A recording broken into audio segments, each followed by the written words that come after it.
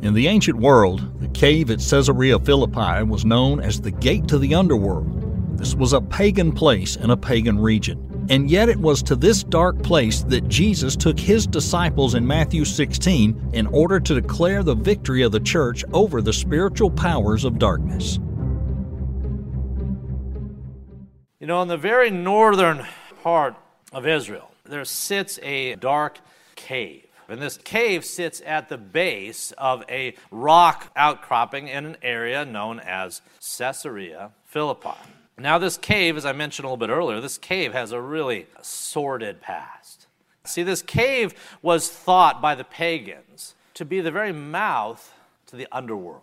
This cave in northern Israel, a place called Caesarea Philippi, was thought by all the pagans that frequented it across all the centuries to be the very gates to the underworld, the very pit of hell right there in Caesarea Philippi.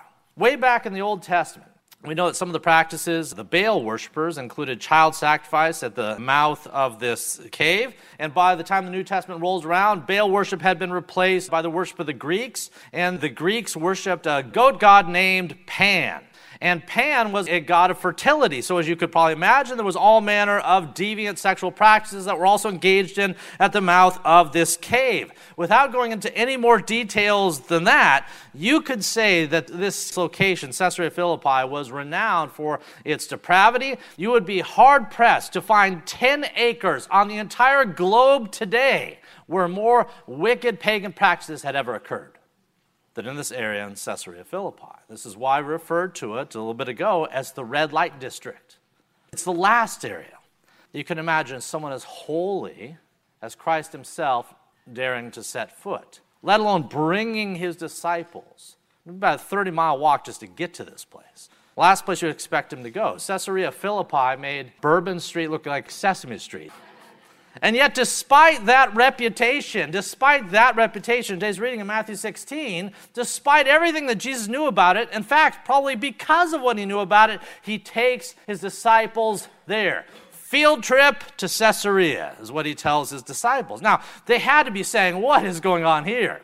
Surely Capernaum needs more of us. Surely Galilee, even Jerusalem. There's other places to go other than this. So what was he doing there? The disciples must have wondered that as well. Well, as I hinted at the outset here, I think the reason Jesus took his disciples to this area was to use it as a backdrop for a teaching point he's going to make about the power of the church.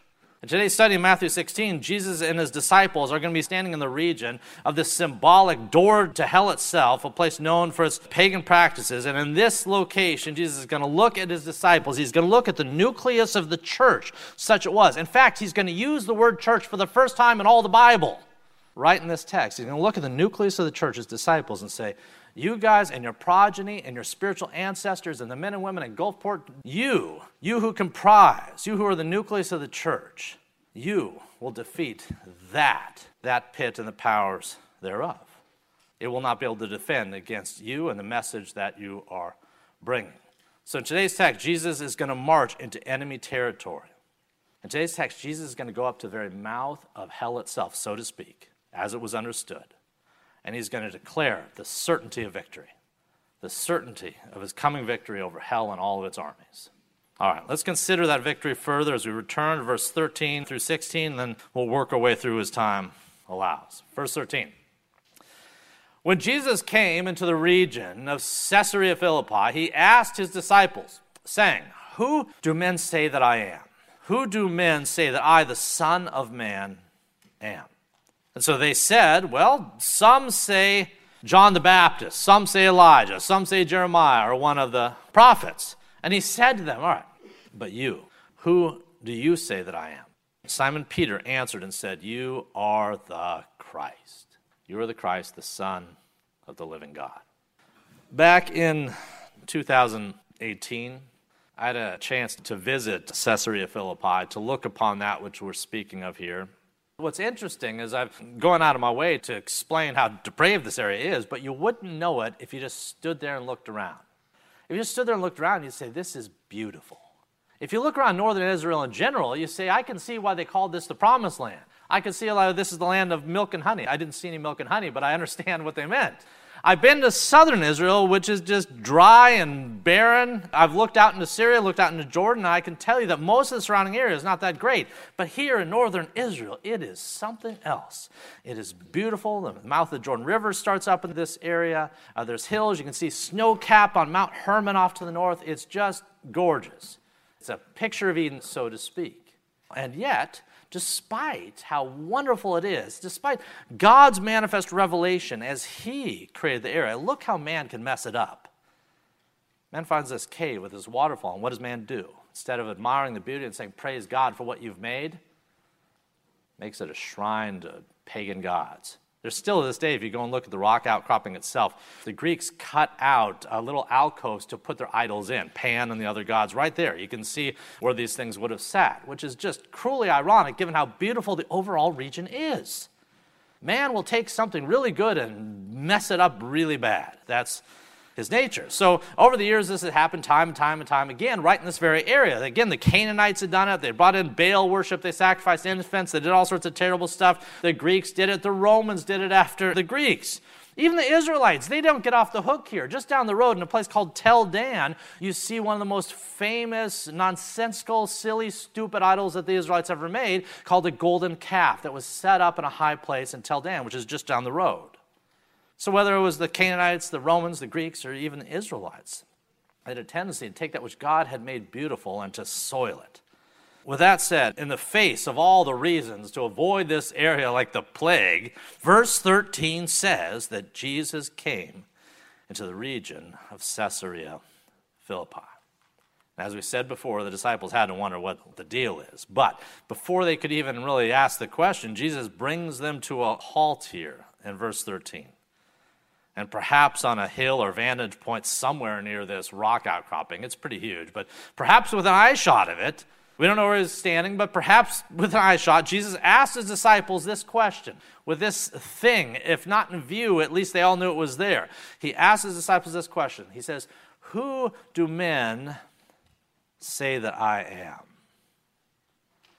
Who do men say that I am? What are people saying? You disciples, you keep your ear to the ground. What's the talk? Now that's an interesting question. So how did they respond? Well, they responded in an interesting way. They say, well, here's the thing, Jesus. They really don't know who you are. Some are saying John the Baptist, which is odd because he was a contemporary of Christ. Others are saying Elijah, perhaps because the prophecies in Malachi and elsewhere that Elijah would have to come. So some are saying that. Some are saying Jeremiah. In fact, the other prophets, really just pick a prophet and they've said that you're probably him. Now, what's that about? Let's just stop for a second. Why would they think that?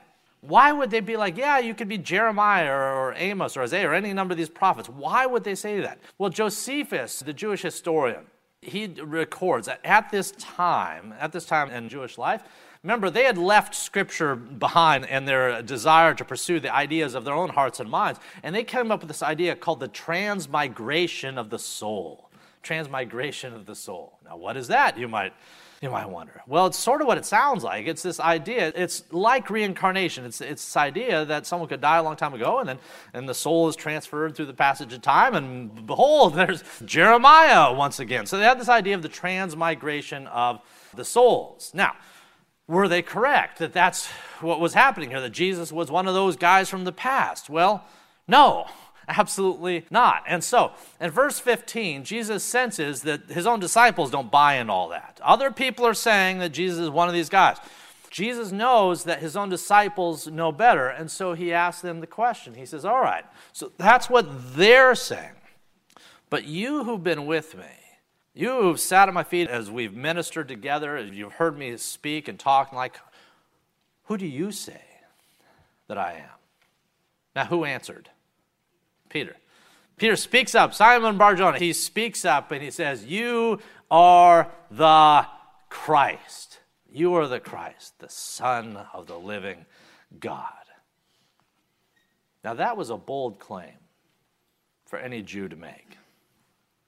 to say that the Messiah had come. Remember, the rest of his contemporaries, they were all avoiding what was obvious.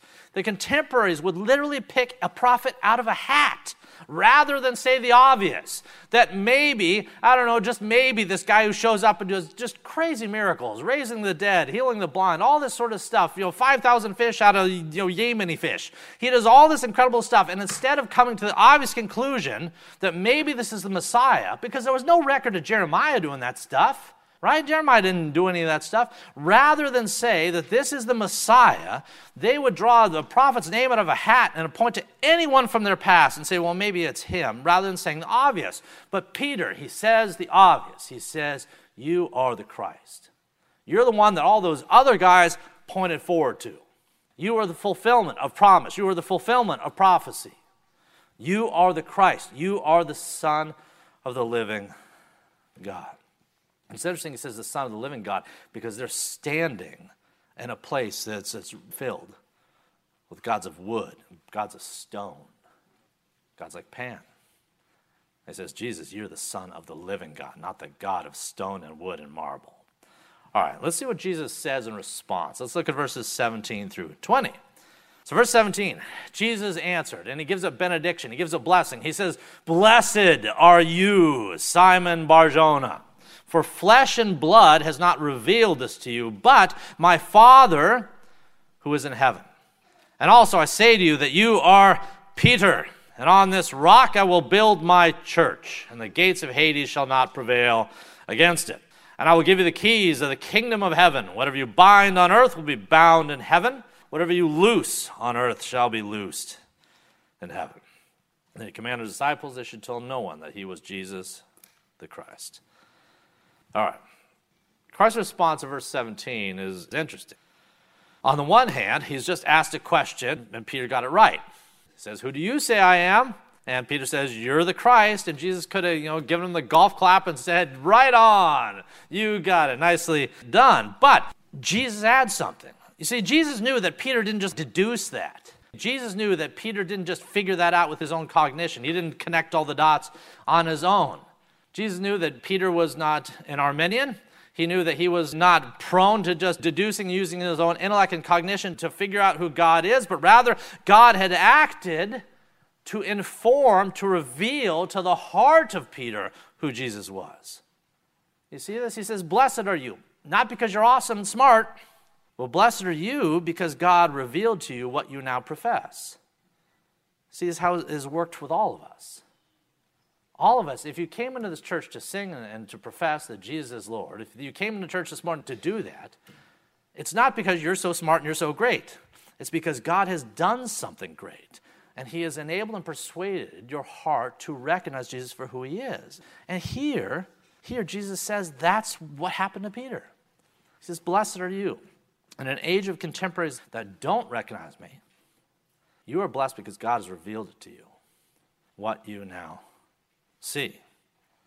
God has to reveal himself to anyone in order for them to understand who he is. This is the foundation of any right understanding of justification, regeneration, or soteriology in general. If you doubt that again, look at this verse 18. Blessed are you, Simon Bar-Jonah, for flesh and blood has not revealed this to you, but my Father who is in heaven. Now, after acknowledging that Peter has the right answer that came from heaven, after acknowledging Peter's answer, Jesus then says something that a lot of folks will focus on exclusively amidst all this text. He says one of the most controversial, one of the most misunderstood statements that he'll ever make in verse 18, something that divides and confuses folks to this day.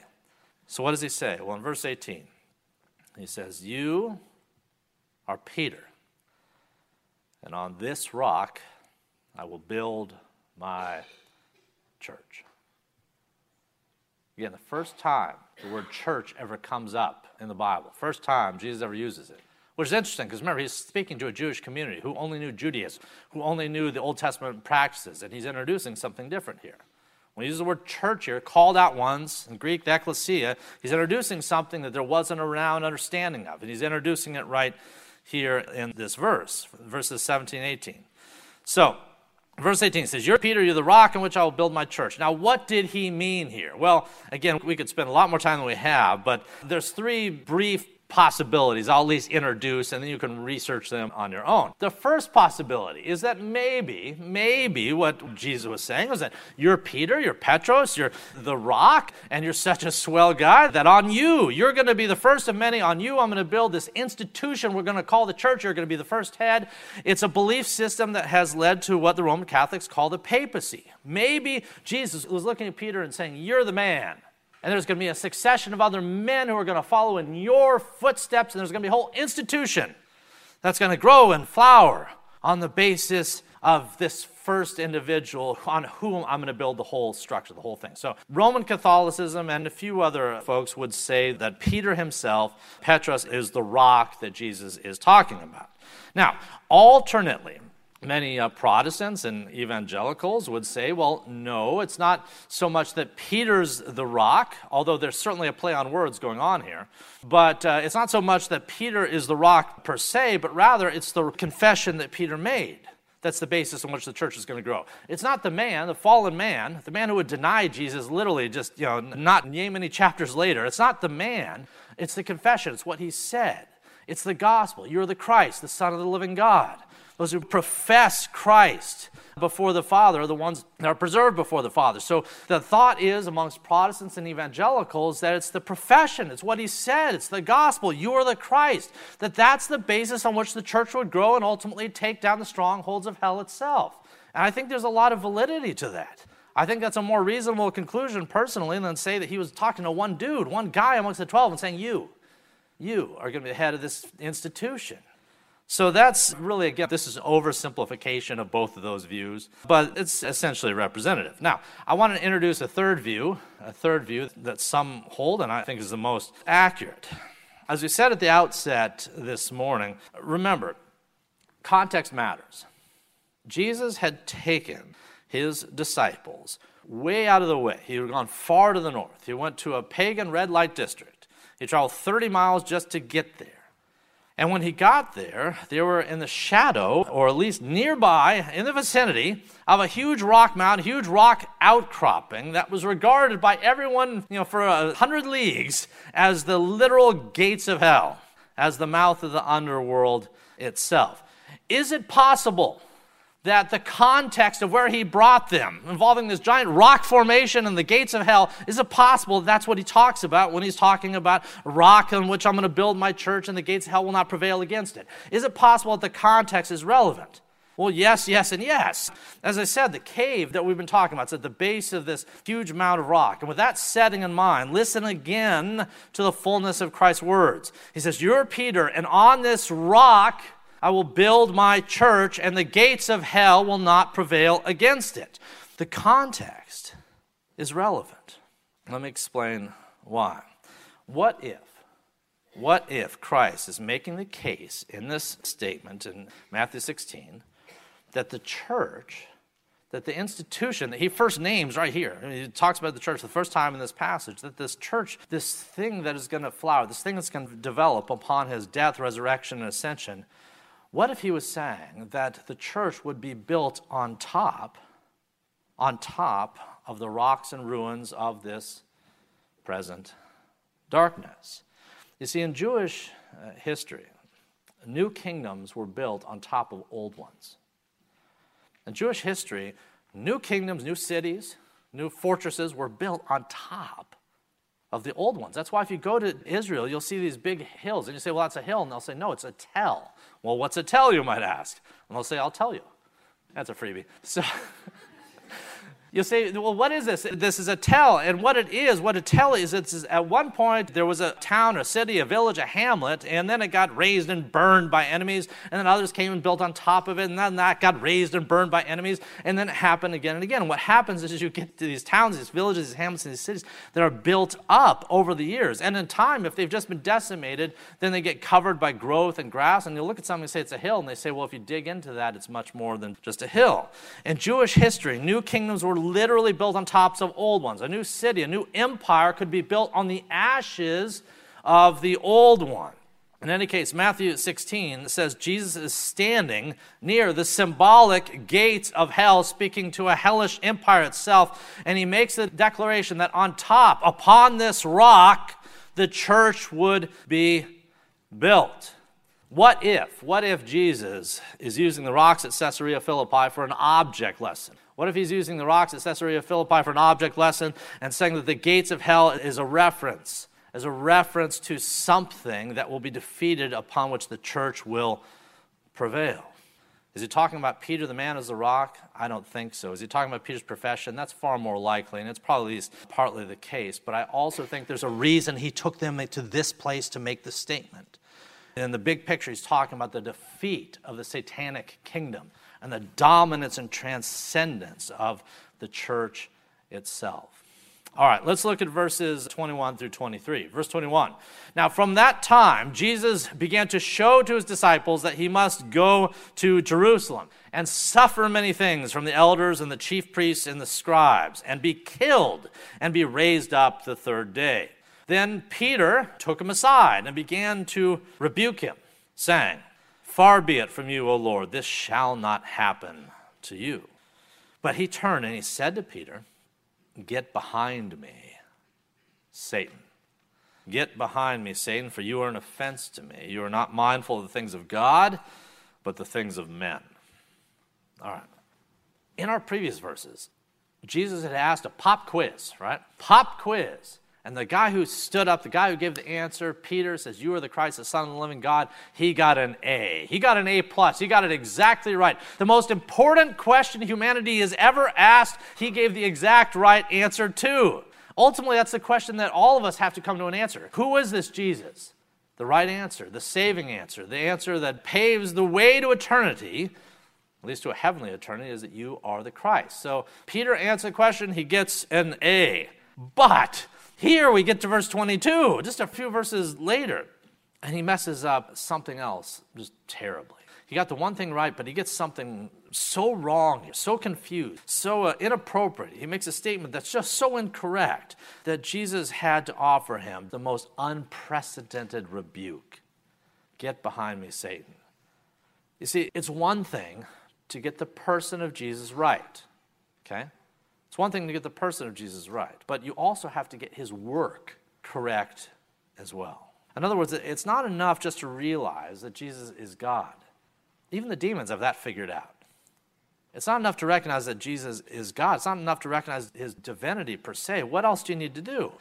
Well, you need to understand and recognize, and if you're fallen men and women like you and I, you need to accept and believe and trust in his atoning work on Calvary. Just saying he's God is not sufficient. Again, the demons do that. You also have to accept his sacrifice through faith. In verse 21, just the previous verse, Jesus had explained his mission. This isn't the only time he did this. The amount of times he told his disciples what was about to go down, and they would always shrug their shoulders nah, that can't be. No, not going to happen. Not going to happen. He'd say, "I'm going to die. I'm going to go to Jerusalem." And all those guys that are running around in the tall pointy hats, all the religious ones, they're going to be the ones that kill me. He says in verse 21, he says it's the elders, it's the chief priests, it's the scribes, which speaks to how fallen Jerusalem and Israel was. You have no idea what a small remnant of the faithful there were. Overwhelmingly, the folks were lost. Lost to the point that the whole religious leadership are the very ones who are going to massacre him. And he says it in verse 21. "The elders and the chief priests and the scribes are going to take me to Jerusalem and kill me, but I'll be raised the third day." Now, in other places in Scripture, he identifies why. And if you read, this Bible's open to Isaiah 53 for a reason. If you read Isaiah 53, you know that when the Messiah showed up, he had to die. He who knew no sin became sin for us. And the chastisement for our sins would be laid upon him, but by his scars we are healed. So the Old Testament knew he had to die. He explained he had to die, and then here's Peter. And Peter says, no dice, no deal, no.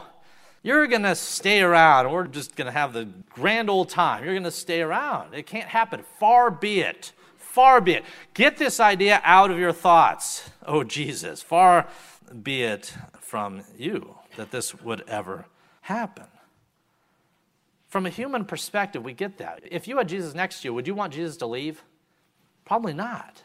From a human perspective, we get this. You don't want Jesus to go anywhere, but here's the thing. If Jesus didn't fulfill his mission, then neither Peter or you or I would be saved. If Jesus didn't do what he was sent to do, if the covenant of redemption made centuries past, eons past, hadn't been fulfilled by the mission and mandate by which he came to this earth to do, if he didn't die, then Peter wouldn't be saved. You and I wouldn't be saved. Peter didn't know what he was talking about here. If Jesus didn't intercede and offer himself as a substitute on Calvary, then you and I and Peter and the whole lot of them, including Jeremiah and Elijah and all of them, all the prophets, if Jesus didn't die, if the wrath of God didn't come down upon him, then it would come down upon you and all these other men and all these other prophets. And Jesus knew that, and he wasn't lax in explaining this. And again, there was prophecies that pointed forward to this, that this is what would happen. That meant that what Peter was suggesting, what Peter was intimating would be a better course of action, was the antithesis of what Jesus came to do. And it had to be what the serpent was whispering in Jesus' ear, even on Gethsemane. You don't have to do it. And so when he hears those words, even coming out of his friend, even coming out of his disciple Peter, he says, get behind me. You don't know what you're talking about. This is the reason I came. Get behind me. You're mindful of the things of men, not necessarily the things of God. Get behind me, Satan. To highlight the significance of Peter's error, Jesus gave a significant rebuke. All right, let's look at our last set of verses now, verses 24 to 28. Then Jesus said to his disciples, if anyone desires to come after me, let him deny himself and take up his cross and follow me. For whoever desires to save his life will lose it, but whoever loses his life for my sake will find it. For what profit is it to a man if he gains the whole world and loses his own soul? What will a man give in exchange for his soul? For the Son of Man will come in the glory of his Father and with the angels, and then he will reward each according to his works. He will reward each according to his works. Verse 28, assuredly I say to you, there are some standing here who shall not taste death till they see the Son of Man coming in his kingdom. In verse 24, Jesus said, take up your cross and follow me. What cross? You and I look back. We know he got crucified. They didn't know what was about to go down. All right? Take up your cross and follow me. He refers in this block of text, he refers to the church and the cross. He talked about things that have all the meaning to us as 21st century believers. The cross, the church. We take those words for granted. We know what they mean. He spoke them to those who didn't necessarily know exactly what was going on, what they meant. Whatever the case is, he says, all right, you, my disciples, you, my apostles, whether it's in the first century, whether it's disciples like you and I all these centuries later, take up your cross and follow me. Now, if you're a disciple, let's say you and I are disciples. I trust and hope and pray that that's the case for all of us this morning. If you're a disciple of Christ and Christ just told you to take up your cross and follow him, then the question for you is, what is your cross? If Jesus looks at you and says, take up your cross and follow me, okay? Then what, as a disciple of Christ, is your cross? Well, what was a cross in this context? We know it as a horrific implement of death. We know that much. But what was the utility by which Rome used that? There were other horrific implements of death, right? There were other ways to kill a man. So what was the utility in the Roman economy of tyranny? What was the utility of the cross from a Roman perspective? How was the cross understood in this original context? Well, one of the main reasons that Rome used crosses is because they liked making a public display of those who were being punished. If you were found guilty and you had to take your cross, take it on your back, and weave it through the streets of the city, carrying your own cross, the implement of your death, until you got to a point where you was high and lifted up where you were nailed to it, and it's the sight of everyone, between walking through the city carrying it and being on the hillside wearing it, absolutely, the public witness to that was the intention of Rome. The condemned man would carry his cross, and this was to make a statement to few other transgressors. Make a statement that Rome was on top of things. When you looked up and you saw dead men hanging, you began to think about your own inclination to rebel against Rome. So this was the idea. The cross was a public display.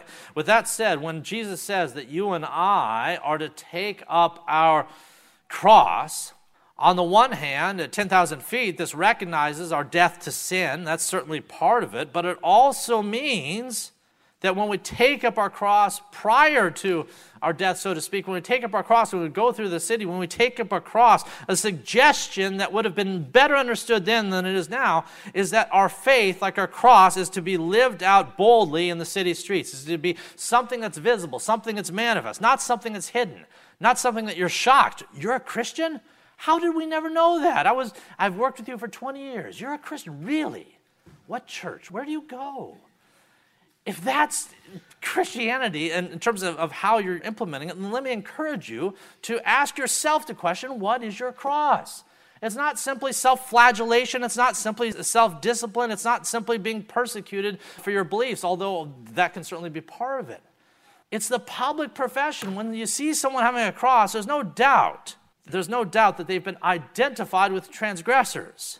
Well, when you take up your cross, you're identified with he who says it is finished from the cross. When you take up your cross and others see it, it affects him in the way that Rome thought they'd be affected by seeing the cross on the hillside. So he says, take up your cross. And he didn't just say it to 12 men in Caesarea Philippi or somewhere else. He says it to the whole lot of disciples across all the church age. Now, as we close, the temptation that we have as disciples is to carry our faith in our heart, to go into our secret place and we pray in our prayer closets and the like, to keep it kind of chill, not necessarily visible, lest we were to be, persecuted, or at least disliked or made fun of or mocked on social media or goodness knows what. The temptation is to want nothing to do with a cross of any type. He says, take up your cross. You're like, all right, I sure hope that doesn't mean what I think it might mean. Now, we can all relate to the impulse of not wanting to be mocked or persecuted. That's natural. We can understand that. Even Peter, who occupied so much of today's chapter, a few chapters later, he'll deny Jesus 3 times to avoid being nailed to a cross right next to his Savior. So the impulse to avoid identification with he who was crucified on Calvary in order to avoid being mocked or persecuted or spat upon or what have you, the impulse is understandable because none of us wants those things. And yet, ambassadors are called to stand and speak for the kingdom. An ambassador, when he went to a foreign land, he oftentimes had a flag on a pole, and it was raised really high so that everyone could see which kingdom he represented when he came on in. It's a picture of what we're supposed to do. The cross is similar. There's supposed to be some visibility. And even though our inclination has tried to hide that, what does Jesus say in verse 25 of our text? He says, those who try to hide it, those who desire to save their lives will lose it, but those who lose their life for my sake will find it. True faith does not deny Christ's cross or even our own. It embraces it. Sometimes that's easy. I would say that for most of our existence in 21st century Bible Belt Christendom, it's been easier than not. But sometimes it's hard. And it may yet get hard for us in the time yet to come. Whatever the case, again, this is Scripture speaking to you. Whatever the case, Scripture would say, when the world looks at you, do they see someone carrying a cross? And if not, then the question is, have you picked it up? And for what it's worth, if they're not seeing it in times of comparative peace, if the world's not seeing your cross in times of peace, then why would they see it in times of persecution? Will you be more inclined then than you are now? This week, I would encourage you as we close to do something to make your faith more visible to a dying world than maybe it is at the moment. To those in your job, your vocation, your school, your neighborhood, your family. Christ is worth it. When we take our faith out into the world and we say, Jesus is Lord, Jesus is King, Jesus is the Christ, the Son of the living God, when we profess that to those who are dying outside these doors, that's what makes the gates of hell tremble. Let's pray. To search through an archive of Dr. Holt's previous sermons, please visit us at fpcgulfport.org, or you can look us up at sermonaudio.com.